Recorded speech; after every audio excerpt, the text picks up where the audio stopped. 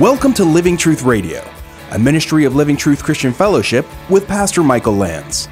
It's our goal to build up believers and to reach out with God's truth to all people. And now, here's Pastor Michael. Genesis 25. Read the genealogy of Jesus in Matthew chapter 1, and you see some surprising names in there. And God chose that whole line. And here's the beauty of how it works. God, predestination is taught in the Bible, and it means that God chose you as well to be his child. That's pretty cool, isn't it? God can't learn anything. Everything is now for God. He's never surprised. He never looks at Michael up in heaven and goes, boy, I didn't see that one coming. God lives in the now because he's eternal. That's what's called simultaneous election. All right, so the mention of this particular scene is in Romans 9, as I mentioned, 10 through 12. And so the war was going on. Pick it up with me, Genesis 25:24. And it says, when her days to be delivered were fulfilled, behold, there were twins in her womb. So that's why I said you pray, you get more than you bargain for. They got twins, right? And the first came forth red, all over like a hairy garment, and they named him Esau. Now, if you look up the name Esau, I think you'll find in many of the lexicons that the name means hairy. And if you look up the name Edom, Edom is the nation that came from Esau, and Edom means red. So I've heard some people call Esau Big Red. That may be pretty close. But he was hairy and red. In fact, it's believed from these descriptions that he probably had red hair. And those who are in Western culture picked up the idea of the red-headed stepchild. I think that's actually where a lot of this kind of stuff comes from. But Esau comes forth. He's born first. Afterward, his brother came forth with his hand holding on to Esau's heel. So his name was called Jacob or Yaakov. And Isaac was, here's the 20 years, 60 years old. He married Rebekah at 40. He was 60 when she gave birth to them. So Esau came forth first, and I don't know if there was a nursemaid there or whatever, but I'm sure when she grabbed him, she said, did you already put a blanket on him? Was I not watching?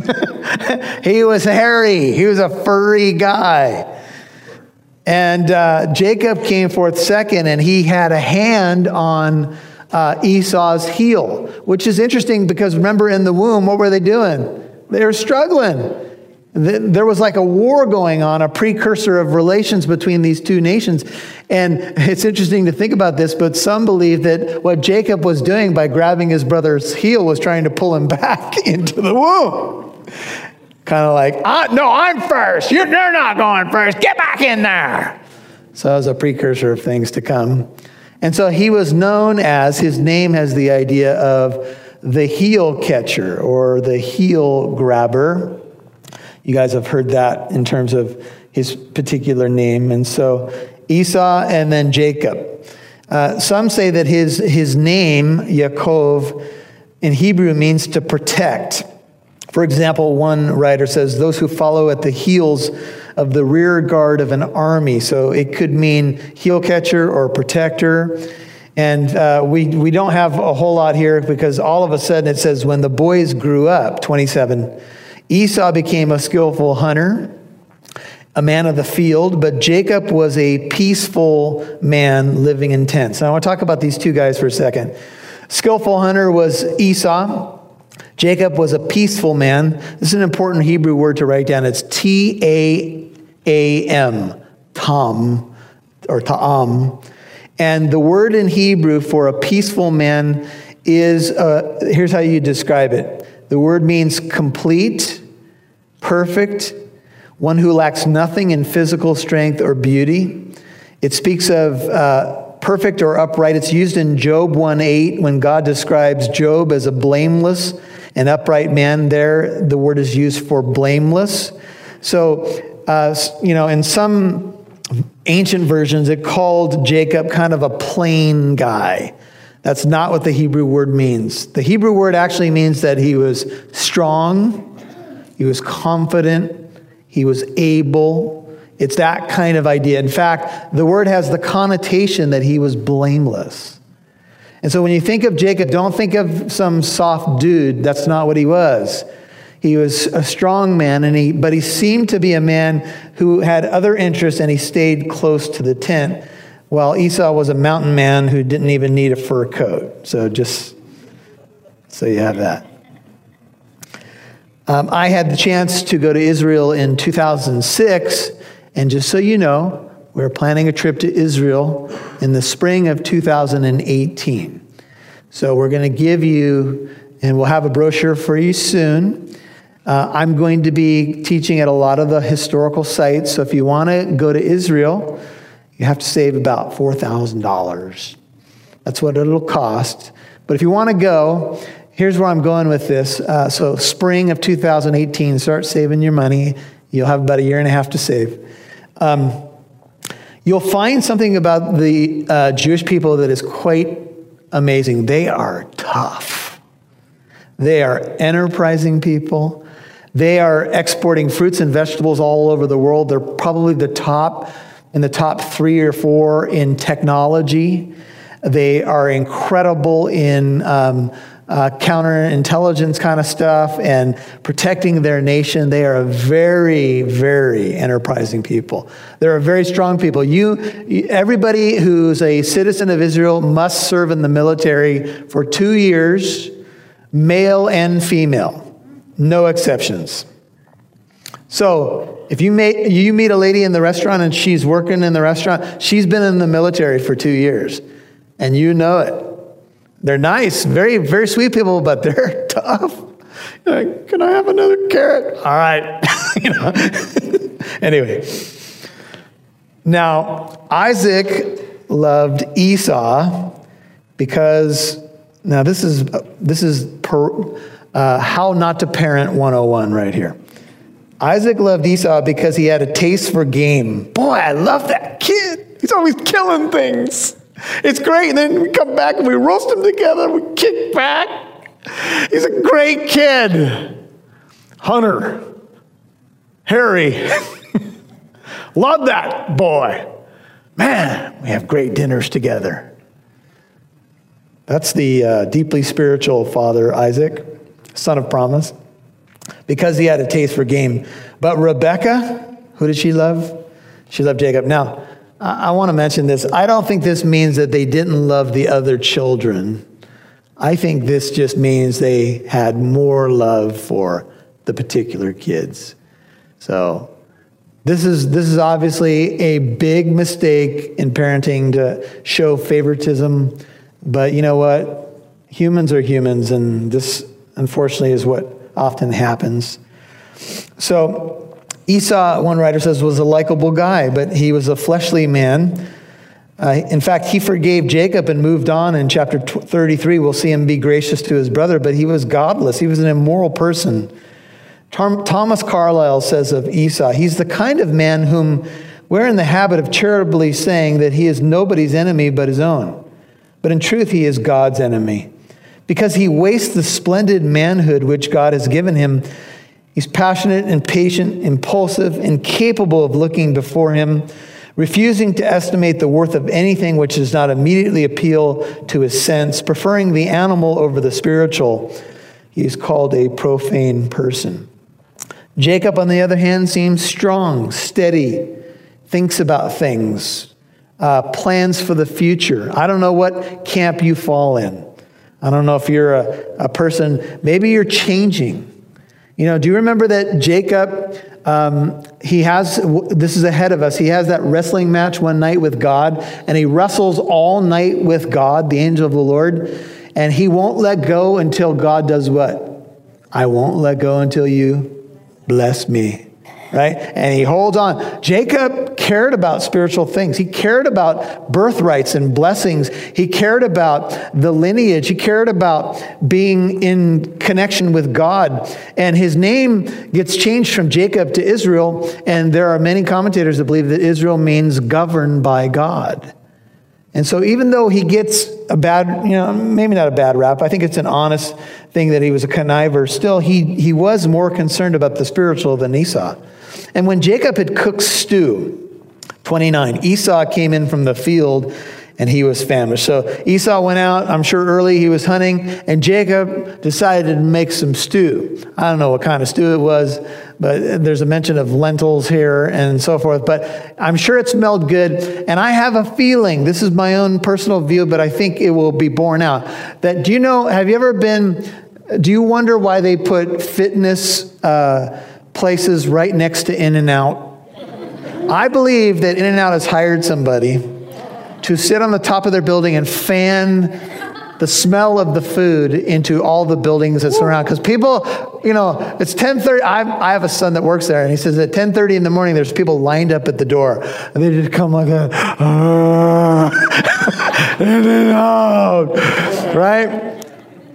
Christian-owned company, though. My son works there, so it's good, and it is good food. But here's the thing: I think Jacob planned the timing. You see, we don't have all the details here, but I think he was in the kitchen making the stew, knowing that Esau was coming home. I was like, yeah, and fanning it out. I think there's a little bit of a trap set here for Esau. And he knew how his brother was.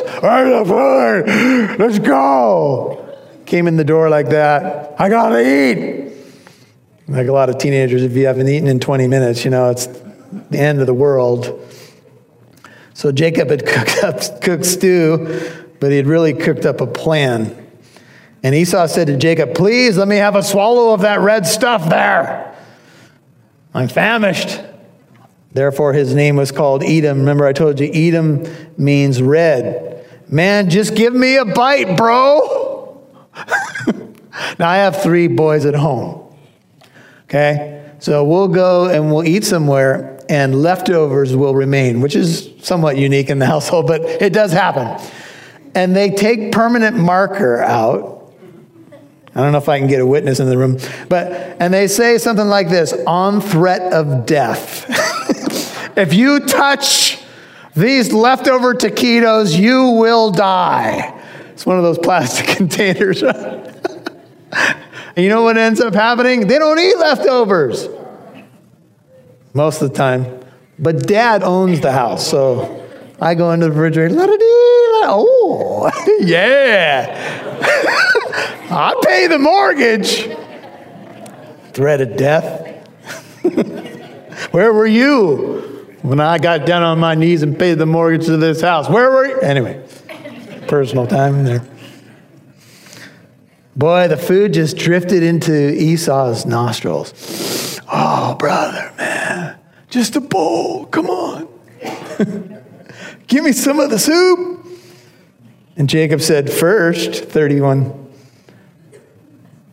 First, sell me your birthright. I mean, that's pretty. It wasn't like, hey, can I take your car for a spin? In this case, your camel. None of that. Hey, well, if you want some, it's going to cost you what? Your birthright.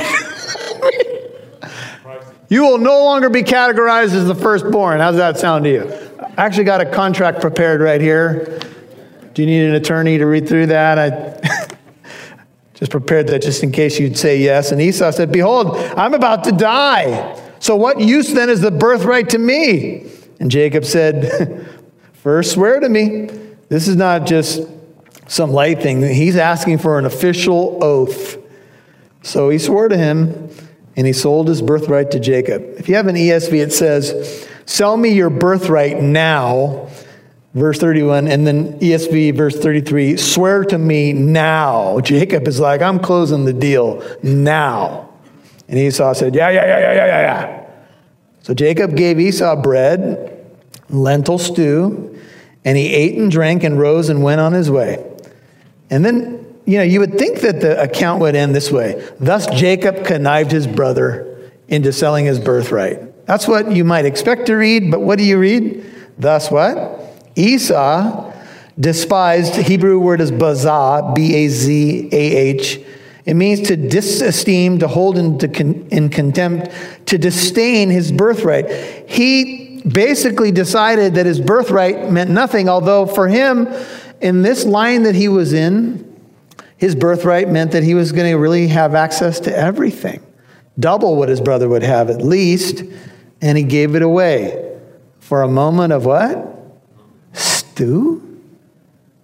But let me ask you, turn in your Bible to Hebrews 12. Let me ask you, how many believers do you know who have forfeited their birthright for a moment of pleasure? How many people tonight, and when we're in a moment, when our flesh is screaming out for satisfaction and we've got tunnel vision, man, we got to know.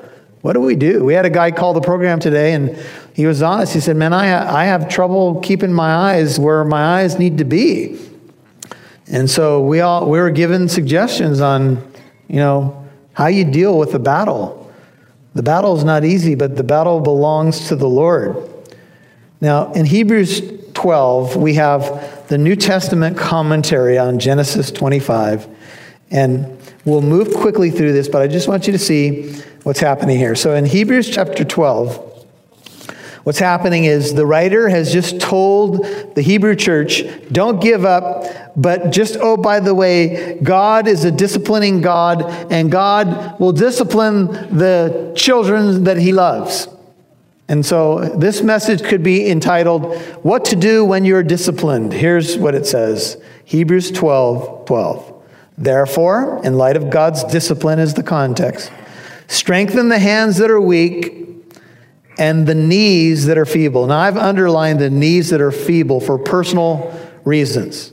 I've got knee issues, and some of you may be able to relate to that. And so knees that are feeble are, can be tough. Hands that are weak, sometimes your hands fall down when you're tired. But here the idea is when you've been disciplined, what do? Let's say that you've been in a situation where you've been a wayward believer. You've made your mistakes and God's spanked you. And you know it's God. Now what do? Is that it? Do you get called into God's woodshed and he spanks you and it's over? No. Whenever God disciplines, what does he want? He wants your restoration. He wants you to be stronger than you were before. Just like if you would discipline your child, why would you do it? To protect them and to cause them to learn something from the mistake that they made. So it says, therefore, in light of God's discipline, strengthen the hands. Here's the idea, go into rehab. And what I mean by that is, if you have a surgery, if something happens to you and something gets out of whack, you go and rehabilitate that part of your body. And a doctor can tell you, I can fix that, but a lot of your recovery and the strength in that limb will be due to how good you are at rehabilitation, how hard you work, how much you're willing to exercise that part of your body. And it says, make straight paths for your feet, so that the limb which is lame may not be put out of joint, but rather what? That it be healed. I wrote Jacob in my Bible because he had a limb, he had his hip that was put out of joint. It says, pursue peace with all men, and the sanctification without which no one will see the Lord. See to it that no one comes short of the grace of God, that no root of bitterness springing up causes trouble, and by it many be defiled, that there be no immoral or godless person like Esau, who sold his own birthright for a single meal. And if you look at verse 15, it talks about this root of bitterness. Now, I think anybody who does anything with your own lawn knows something about weeds. I have weeds everywhere, but I do have a weed whacker. And I do enjoy using it. I just like, right? And you put on the sunglasses and you just whack those weeds. But here's something I know about weeds. When I whack them, I know something's going to happen. I know I'll be seeing that weed in about 2 more weeks. Because in order to get rid of weeds, you've got to pull them up by but that's hard work. I hire people for that. I whack them. I don't pull them up. Because have you ever tried to pull up something? Some weeds, they have fangs on them, right? You try to pull it, it's terrible, right? So that's one thing I know. If I whack the top of a weed, I go see in a couple weeks. Didn't deal with the root, but right now things look good. Some of you, that's how you deal with your spiritual life. You whack the weed on the surface, but you don't deal with the root. And so one thing you can know is things can look good for a little while when you do that, but that weed's coming back because you didn't deal with the root. Is there some implication to what God knew about Esau? That, there's a couple of times as we read on in the story that Esau, he's upset. He said, "You conniving brother, you stole the birthright and the blessing. Boo-hoo-hoo-hoo. Dad, isn't there a blessing for me?" And Dad said, "Sorry, you gave it away," basically paraphrasing. And a warning comes from the writer of Hebrews. Be careful. Because a root of bitterness, and notice it's called 15, a root of bitterness can spring up and cause trouble, not just for you, but many can be defiled by a root of bitterness. Get down to the root, deal with it. You may say, well, how do you do that, Pastor Michael? You don't play games. If you have a besetting sin, you deal with it. You put it in the light before God. You get help for that specific thing. You don't play games with it. You deal with the root of it. Otherwise, it's just going to come back.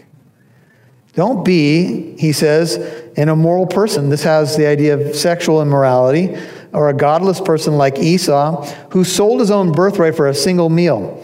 For you know that even afterwards, when he desired to inherit the blessing, he was rejected, for he found no place for repentance, though he sought for it with tears.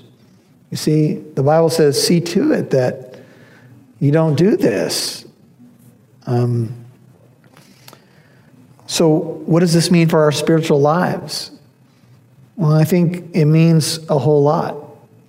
Because I'm watching many people in the church, and I'm not talking about this church, but I'm talking about the church, and we're getting statistics on the sad realities of Bible reading. And people are not picking up their Bibles, and they're not going deep with God, and they're not understanding the investment that it takes to be a strong Christian. And so a lot of people are ending up selling their birthright for a moment of pleasure. We have people who are broken inside the church. Sometimes we're shocked by it. We're like, well, what happened there? Well, it's more than just one thing. And so would that we go deep with God so that we have good, deep roots in Jesus Christ. Let's bow our hearts. Father, thank you. This particular message does make us really contemplate where we are. And thank you for the many wonderful believers that are here tonight. And they are anchored to you, and they are walking with you. And none of us are going to do it perfectly, Lord. We know that. But we know that this particular story of Jacob and Esau illustrates, one man that let the flesh dominate him, and he paid some deep prices for that. And one man who he certainly wasn't perfect. Neither one of these guys are perfect, but Jacob did inherit the birthright and the blessing, and that was your plan all along. And we know that Jacob tried to manipulate it instead of trusting in you, and there's lessons for us there as well. Oh God, I just pray that the appropriate application that you want to make to our lives tonight would just be crystal clear, that we're anchored to you, that we're walking with you, that we're not letting momentary pleasure that passes so quickly steer us in directions that are not healthy for us and not pleasing to you. So God, help us in our areas of weakness. I pray over the church tonight. I pray that you'd keep us strong and protected from the evil one. I pray that we'd learn from these stories so that we don't repeat the mistakes of the past. And I pray that just some fresh living water will flow into the believers' lives tonight, Lord.